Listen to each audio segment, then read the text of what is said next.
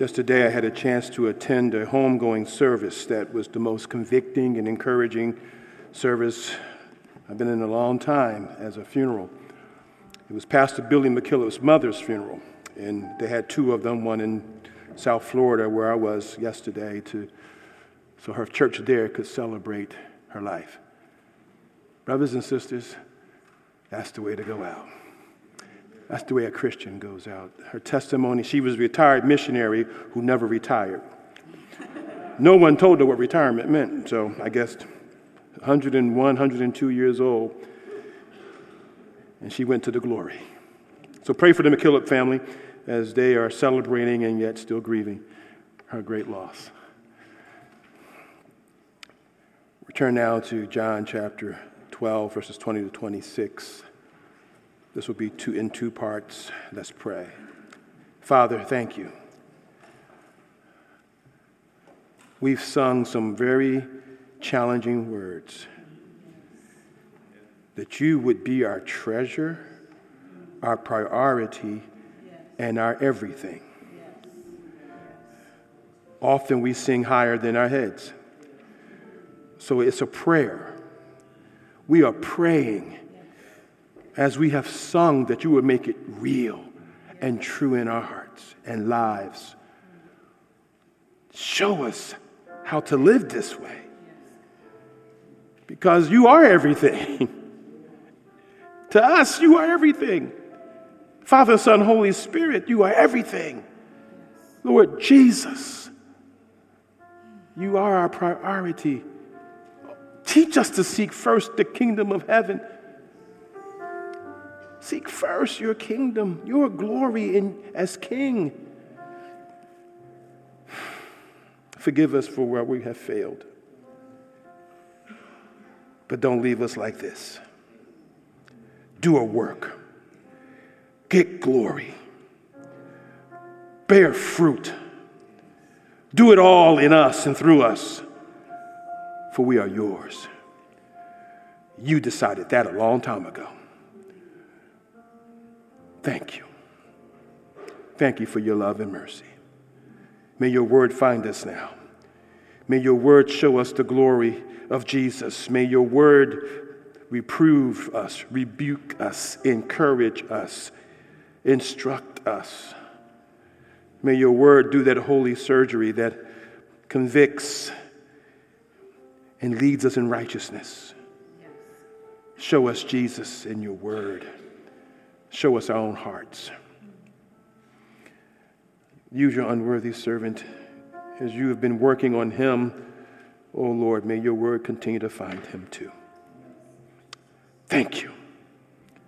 Thank you for Mom McKillop and the legacy of righteousness you left through her. May the McKillop family be encouraged and strengthened. May grandchildren and great-grands come to Jesus. May the word that Billy's brother preached yesterday find good soil.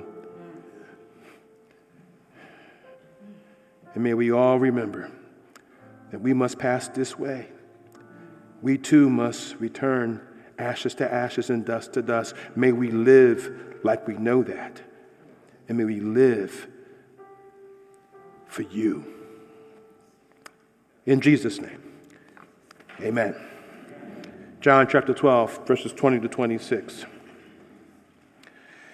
Now among those who went up to worship at the feast were some Greeks. So these came to Philip, who was from Bethsaida in Galilee, and asked him, "Sir, we wish to see Jesus." Philip went and told Andrew. Andrew and Philip went and told Jesus. And Jesus answered them, "The hour has come for the Son of Man to be glorified. Truly, truly, I say to you, unless a grain of wheat falls into the earth and dies, it remains alone. But if it dies, it bears much fruit. Whoever loves his life loses it. And whoever hates his life in this world will keep it for eternal life. If anyone serves me, he must follow me. And where I am, there will my servant be also. If anyone serves me, the Father will honor him. Wow. That is the word of the Lord. Thanks be to God. Please be seated. Thank you, praise team, once again. Thank you, deacons, for leading us in giving this morning. Okay, I'm going to geek out. I'm sorry, it just fits, y'all. I'm going to geek out. So if you've never seen any of the Lord of the Rings movies, I'm sorry. I'm telling you now, I'm sorry. But many of you have read the books, and I know some of you seen the movie, and I hope this helps because it's such a good scene. It's the two towers, y'all. The two towers. And keep in mind that the reason I refer to Lord of the Rings from time to time, because it was written by J.R.R. Tolkien, who was a Roman Catholic and committed Christian, actually an associate of C.S. Lewis. And Tolkien's writings are a picture of the reality of the kingdom of God. You can't read those books without seeing images of Christ and the reality. Remember the ring. Why? It was sin. It corrupts. Gollum is corrupted and changed because of his desire for the ring of power. We who desire power end up corrupting ourselves. Sin does that, okay? And so all throughout the books, there's this wonderful picture of the kingdom of God. My friend Phil Rankin wrote a book on the subject about Middle Earth, so read it if you get a chance. Anyway, here's what's happening in this scene. It's at the end of the two towers. The heroes are trapped, okay? They're in something called Helm's Deep, which is their final last stand. It was a keep, a garrison, a place where the people of Rohan could run when they were in danger. They would go to Helm's Deep. Helm's Deep had never been defeated, had never been captured. So they're in Helm's Deep, and the forces of darkness, the orcs and the Uruk-hai, these are creatures that were made not by the true gods, but made by a false god, and they were creatures, and they were corrupt. They were idiots and flesh-eating monster kind of people, okay?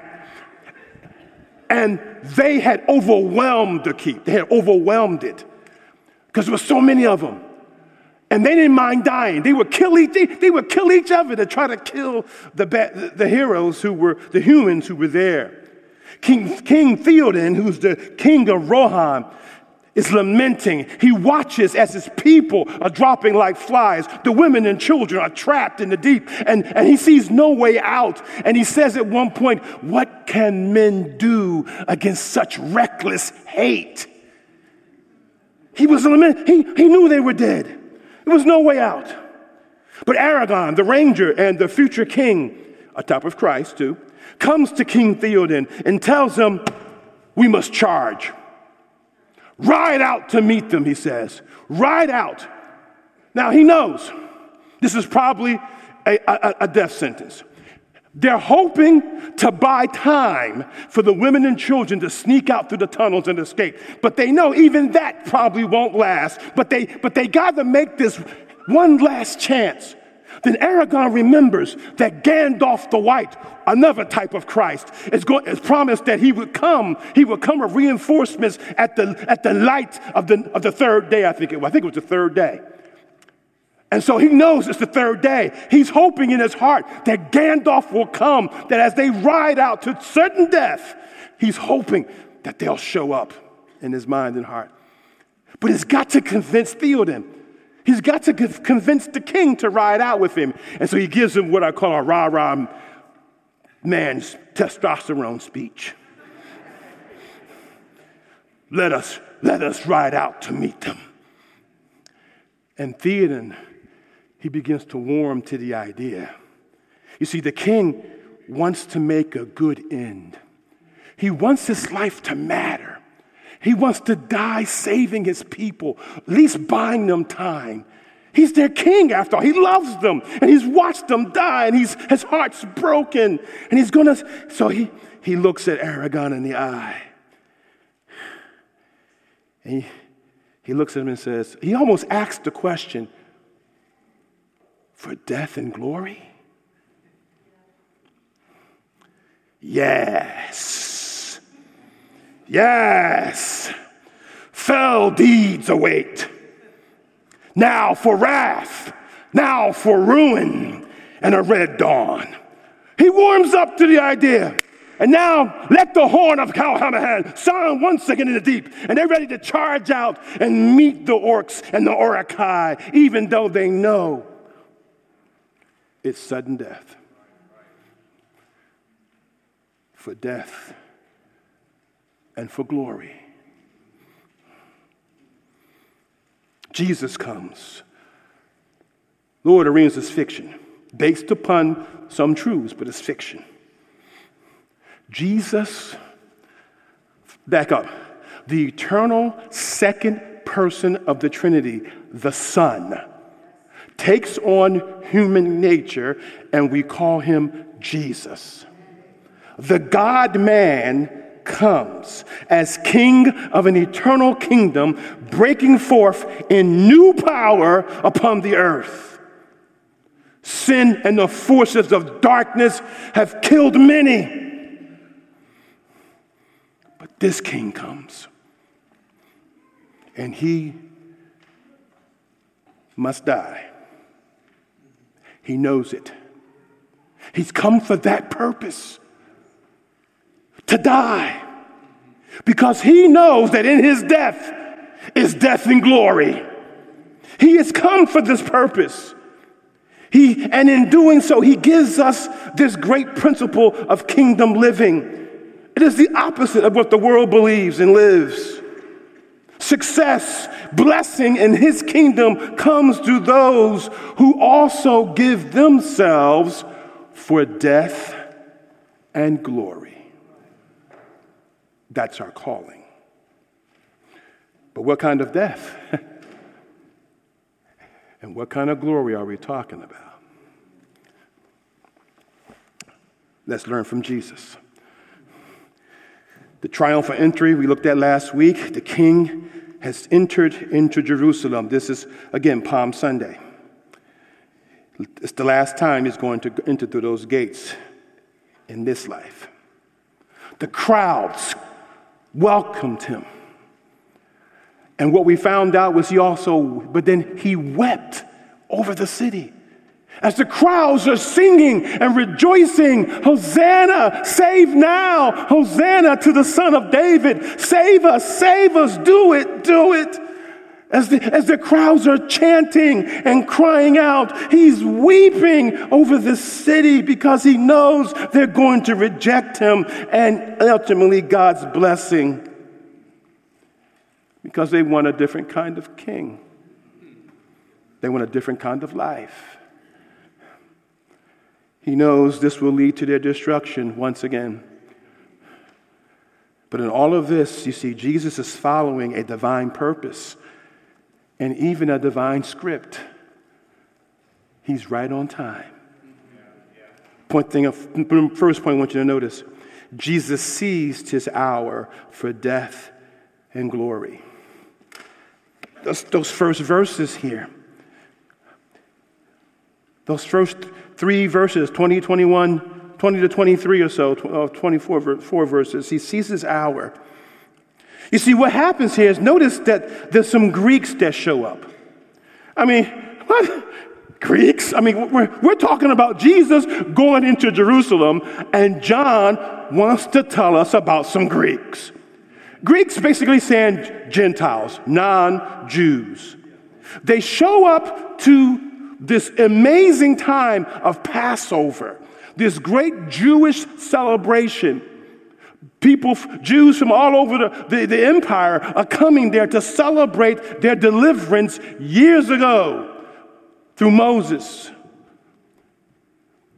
And these Greeks have a purpose. They want to see Jesus. Are they looky-loos? I don't know. They were likely God-fearers or proselytes to Judaism. God-fearers were Gentiles who worshiped the God of the Jews but didn't get circumcised, and proselytes went all the way. You see, there were many Gentiles who admired the Jewish faith in the Roman Empire, Jewish faith in one God and the moral values that came from that faith. They admired that because it was better than what they had. It was better than what their culture taught. All the multiplicity of gods and the immoral lifestyle of the Roman Empire. These people admired the Jewish faith. But there was a problem. Jews and Gentiles didn't get along very well. And many Jews probably didn't even care for the God-fearers or the proselytes either, because they were still not Jews in their minds. So they approached Philip. They don't know if Jesus was going to welcome them because he's a Jew.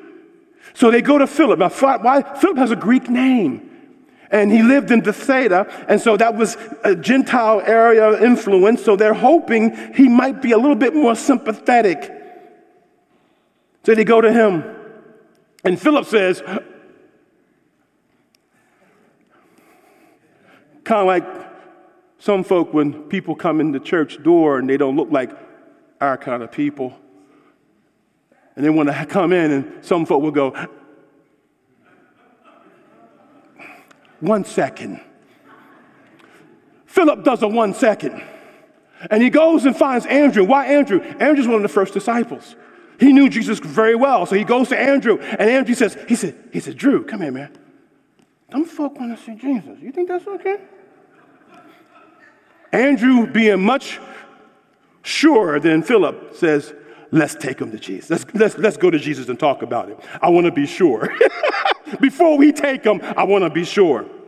And so Philip and Andrew go to Jesus, and when Jesus hears their request, it confirms what he already knew. And he says, the hour has come for the Son of Man to be glorified. It's finally here. It triggers.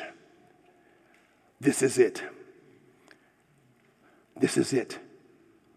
Remember, all throughout the Gospel of John, chapter 2, chapter 7, chapter 8, John kept telling us Jesus' hour had not yet come. Remember seeing that several times? His hour had not yet come. 2 of those times is in reference to the Jewish leaders not being able to arrest Jesus because his hour had not yet come. But now the hour is come. The signal has been given. They will be allowed to lay ungodly hands on the Lord of glory. He will be arrested now. At the end of this week, he will be arrested and he will be put to death. These Greeks are seeking Jesus because Jesus is seeking them. They don't know it. But that's what's happening. What is that hour? Okay, we already know, but let's humor me here. It's the hour, he says, when he will be glorified. To be glorified means to praise, to magnify, to celebrate. It's to cause the dignity and worth of a person or thing to be manifest, to be revealed, and to be acknowledged. Jesus is saying he is embracing or seizing his destiny. He is about to be seen for who he truly is. He's about to be his glory, who he is as the eternal Son of God is about to be made clear. Who he is as he who has been sent by the Father is about to be seen in a very dramatic way. The cross. The hour of his glory is the cross. The place of torture, shame, and agonizing death is the throne upon which the glory of the King of Kings is revealed. It's like when Jesus goes up on the cross, he is reigning from there. He had predicted it. In John chapter 8, verse 28, when you have lifted up the Son of Man, then you will know that I am he. And that I do nothing on my own authority, but speak just as the Father taught me. Then you will know. When I go up on the cross, then all of the world will know.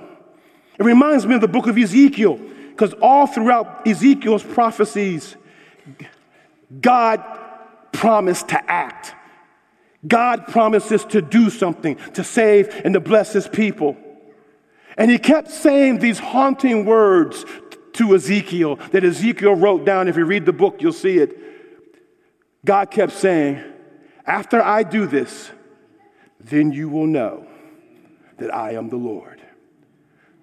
And it's capital, all caps. Then you will know that I am Yahweh.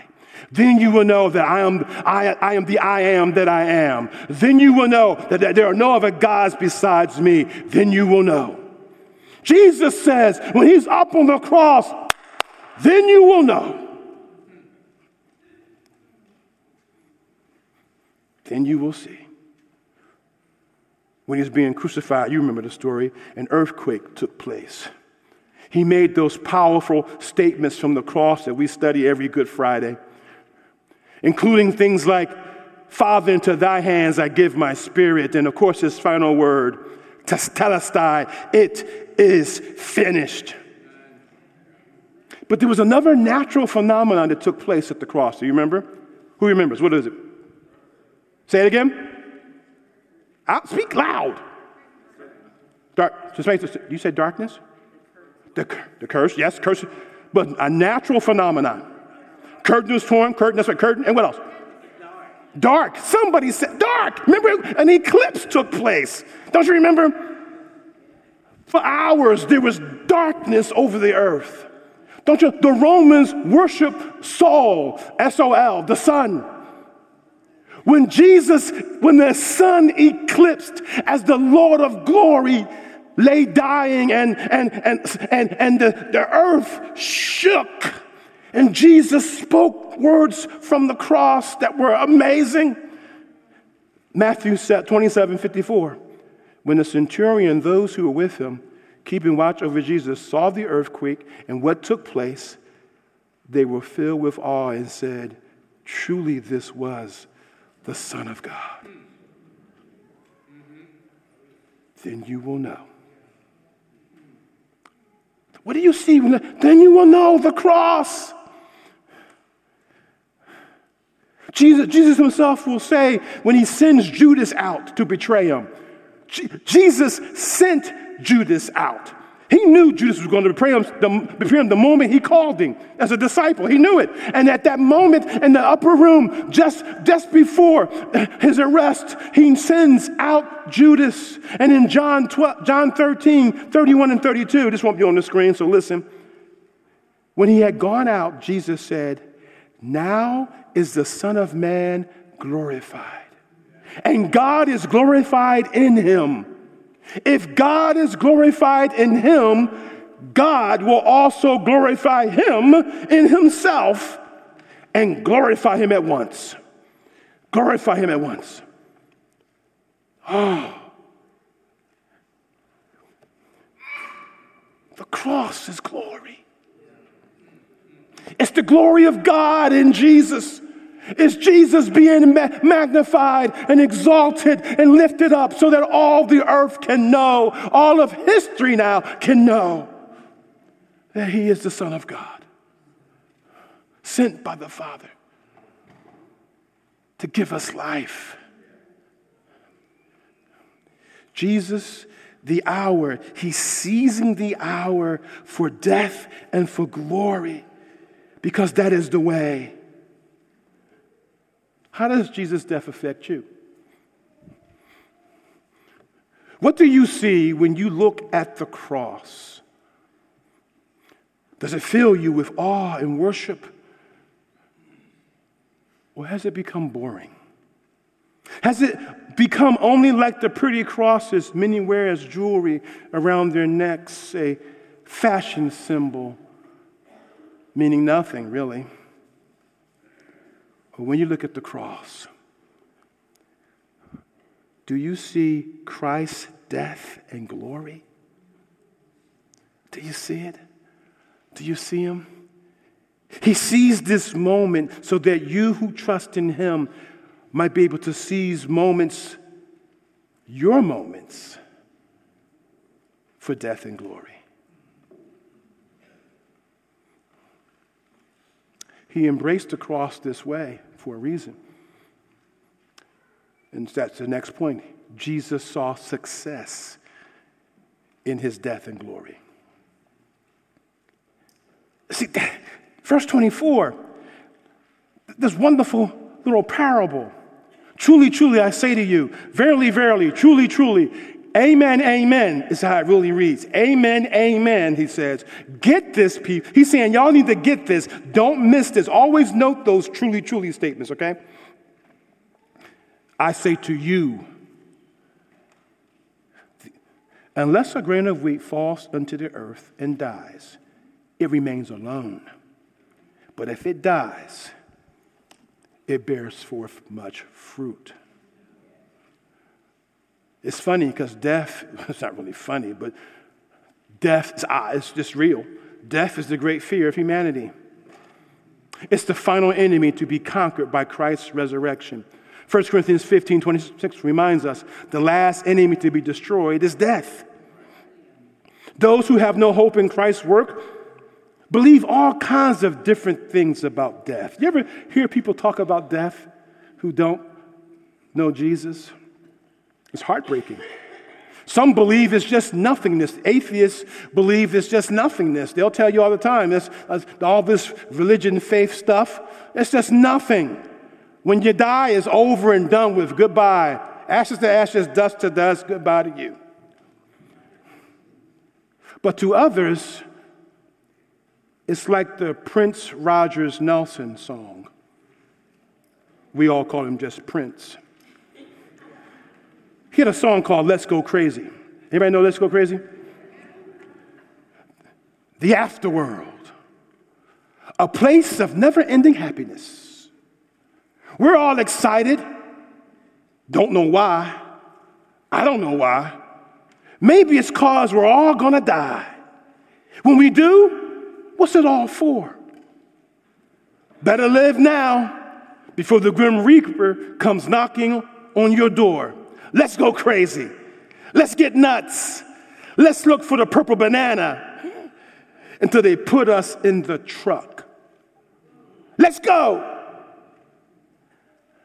I think he meant by that the hearse. I'm no expert on Prince, but that's just my thought. Amazing guitarist, though. Well, it was. You see, that's how many people think about death. They think they're hoping for some afterworld, some place of never-ending happiness. And Prince even told them, when you go see that doctor in Hollywood, doctor, everything's going to be all right. You know, yeah, they want to go to that doctor, and they want people to tell them, it's all going to be all right. But they have no clue. It's all wishful thinking. Jesus, our Lord, saw his death as a seed. A seed. And I'm no expert on biology and seedology. So some of you who are, you can correct me later. But seeds, I think, are useless until you put them in the ground along with water and proper temps. Otherwise, they're useless. You can put seeds in your hand all day and walk around with them and nothing's going to grow. You can throw them out there on the concrete. Nothing's going to grow. Seeds are useless until once they get in the soil and proper moisture, water is put in them, they begin to swell, and that outer hard shell of the seed begins to break down. See, it breaks down, and then the life begins to shoot through and push through the soil. It's amazing how strong those little plants can be, pushing through the soil. That's not easy. But the seed's got to break down.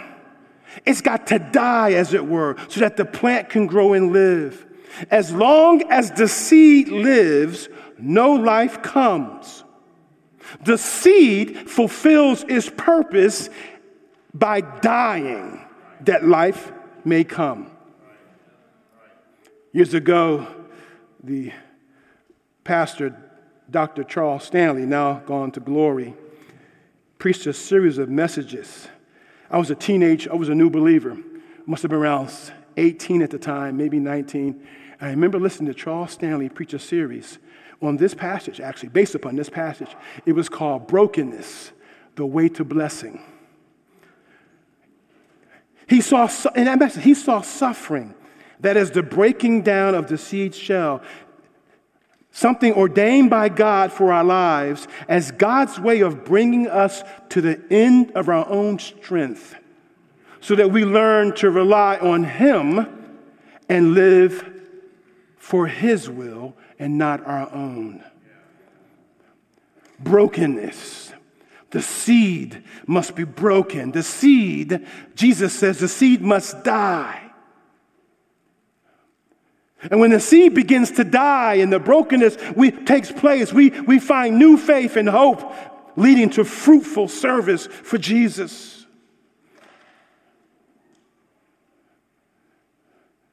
This is what Paul says in 2 Corinthians 1, 8 and 9.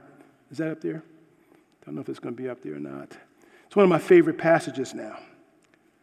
Paul is talking to the Corinthians, a church that had turned against him because they had gotten super apostles that come and turned the church against Paul. And so Paul is writing one of his most personal and passionate letters. His heart's broken for his people. And so he's telling them about his life. He says, "For we do not want you to be unaware, brothers, of the affliction we experienced in Asia. For we were so utterly burdened beyond our strength that we despaired of life itself. Indeed, we felt that we had received the sentence of death. But that was to make us rely not on ourselves, but on God who raises the dead." Did you catch it? He says, listen, I went through crazy hardship in Asia. We call that place Turkey now. We don't even know what it was that actually happened. We have suspicions, but we're not sure. Whatever it was, Paul thought he was going to die. He thought it was over. The afflictions, he despaired of life. He thought it was it. This is an apostle talking, okay? This is the man of God, one of the greatest of the apostles, in my opinion, certainly. And he's talking like this. The affliction, the pain, the suffering, the trial that he was going through was mammoth. And he says, behold it. God was at work. This happened. This is an apostle talking, so that I might learn not to rely on myself. Paul, relying on yourself? He's human. This happened to make us. He says, but this happened to make us. I love that phrase, make us. God sometimes has to make us grow up a little bit.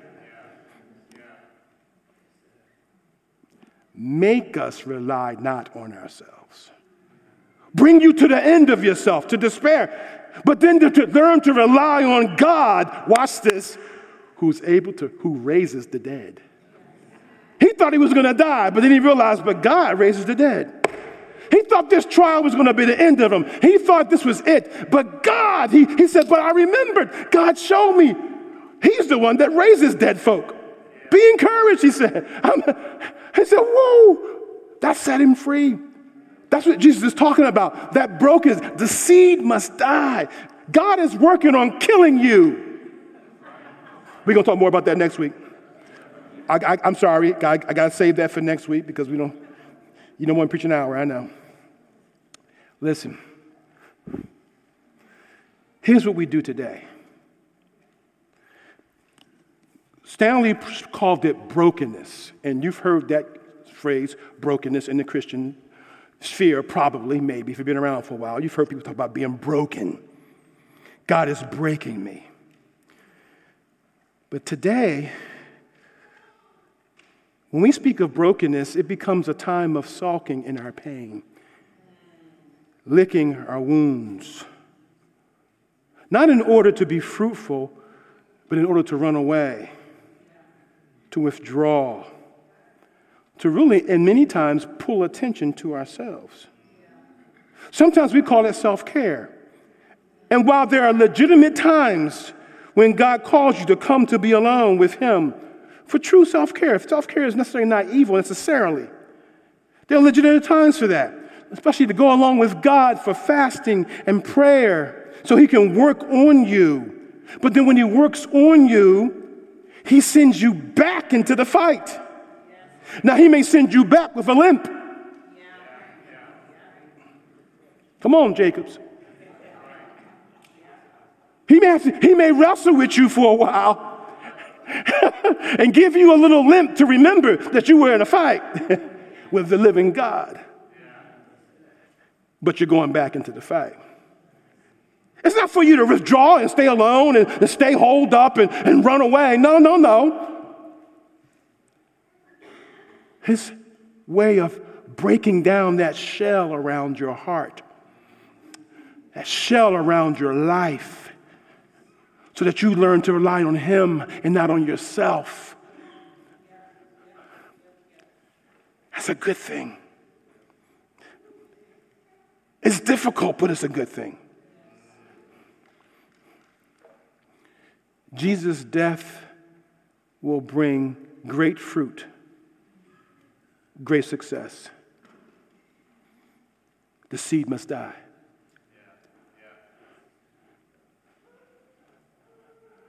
But it's not the end. The death of the seed is fruit for life. What he's doing in you is death to glory.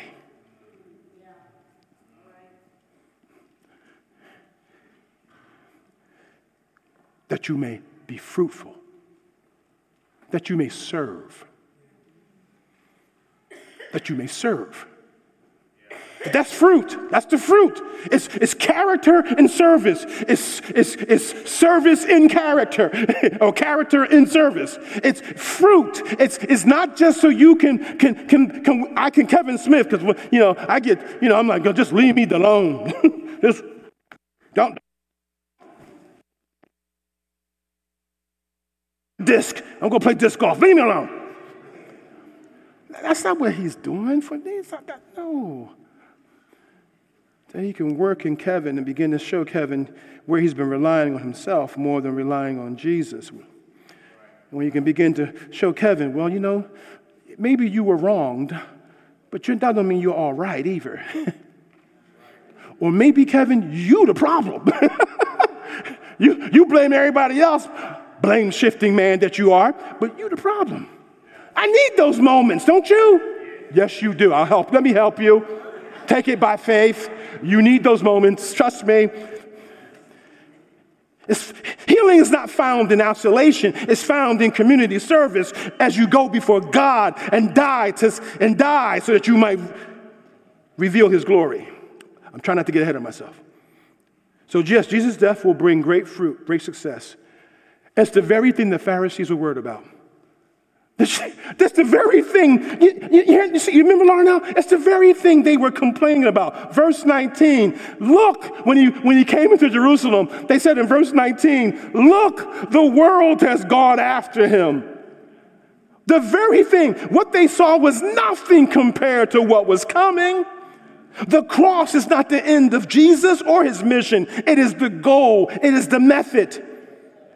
If the forces of darkness knew this, they would not have crucified the Lord of life. Paul says it. The cross is God's wisdom to glorify his Son and save his people. 1 Corinthians 2, 7 and 8. But we impart a secret and hidden wisdom of God, which God decreed before the ages for our glory. None of the rulers of this age understood this, for if they had, they would not have crucified the Lord of glory. They wouldn't have done it. John Piper is eloquent here. I got to tell you, I got to give it to you. He talks about the fact that sin, evil, and Satan committed suicide when they killed Jesus. Come on, somebody. Sin, evil, and Satan committed suicide when they killed Jesus. Let me give you Piper. Here, this is good. I want you to hear this. God did not just overcome evil at the cross. He made evil serve the overcoming of evil. He made evil commit suicide in doing its worst evil. In the death of Christ, the powers of darkness did their best to destroy the glory of the Son of God. But precisely in putting Christ to death, they put his glory on display. The very glory they aimed to destroy. The apex of evil achieved the apex of the glory of Christ, the glory of grace. Wow! The greatest comeback in history. They thought, Jesus says, this is the hour for me to be glorified. He's seizing this moment. He's going to the cross. And and this is the moment. And the forces of darkness are, get their knives out.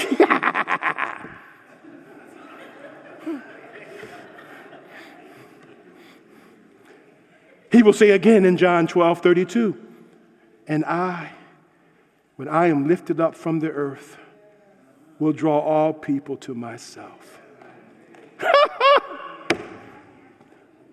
That's crazy. The Romans thought that was foolishness. The Greeks thought it was blasphemy. The Romans thought and the Jews thought it was blasphemy. And yet, it was the wisdom of God. The cross. It was the glory of God. The cross. That place of torture and shame and death.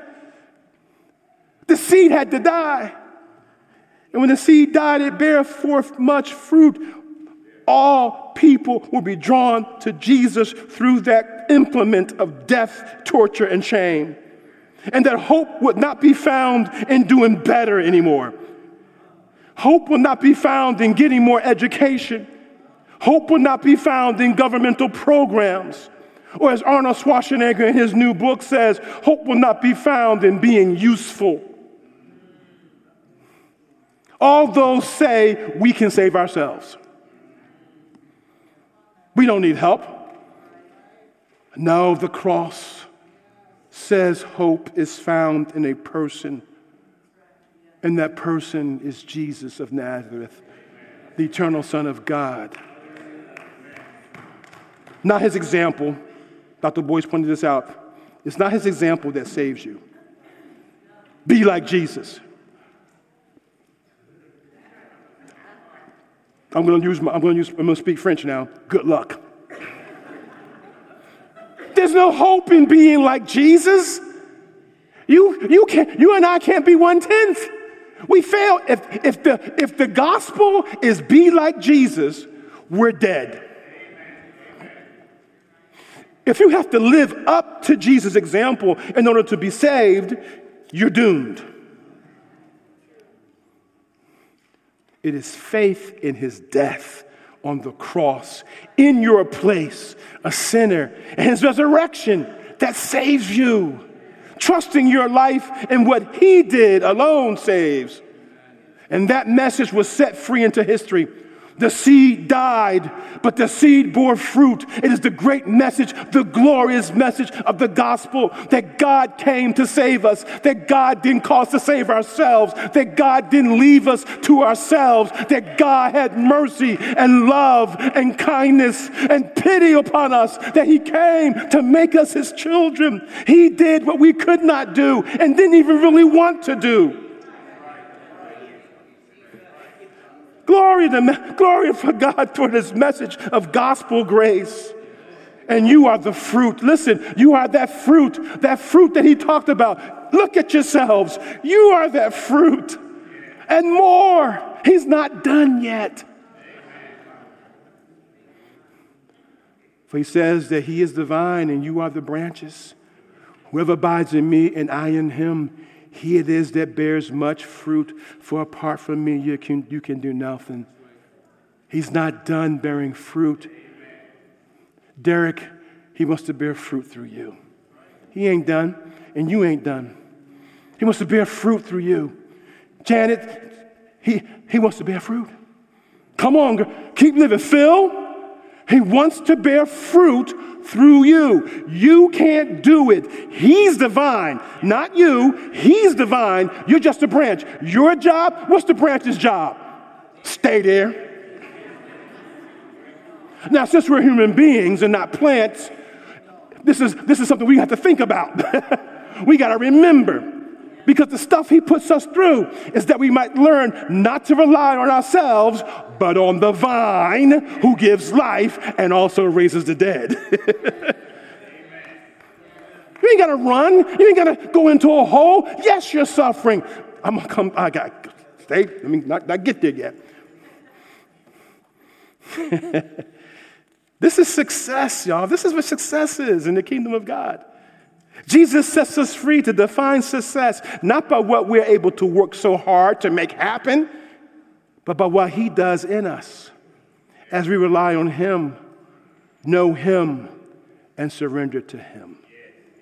Branch, branch, branch.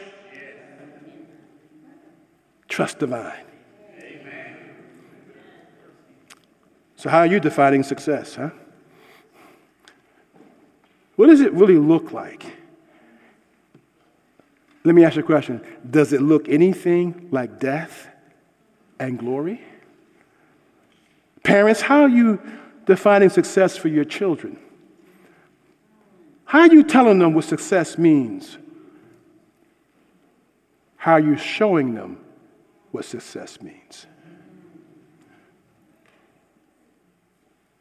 Anything to do with death? We're going to talk more about that, so just hang on for Lord willing next week. But does it look anything, just think about Jesus. The seed dying, does it look anything like death and then glory? Father, have mercy upon us.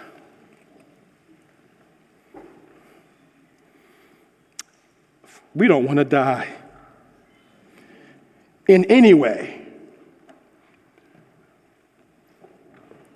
We don't want to die physically, certainly, and death is an enemy. And we certainly don't want to die the way Jesus is calling us to die, to self. Have mercy. Help us to see death is the way to glory. Help us to see that our outer shell has to be broken a bit so that your life can shine forth. Help us to see that suffering is not the end. It's the beginning. It's the path. But it's not the end of our story. Glory! You decreed glory for us. And even in this life, though we ache and struggle, is that you might teach us to rely on you and to stop relying on ourselves. Will you show us that? Help us do it. So we all need to know so that, Lord, we can rely on Jesus and follow this great King for death and glory. In Jesus' name, amen.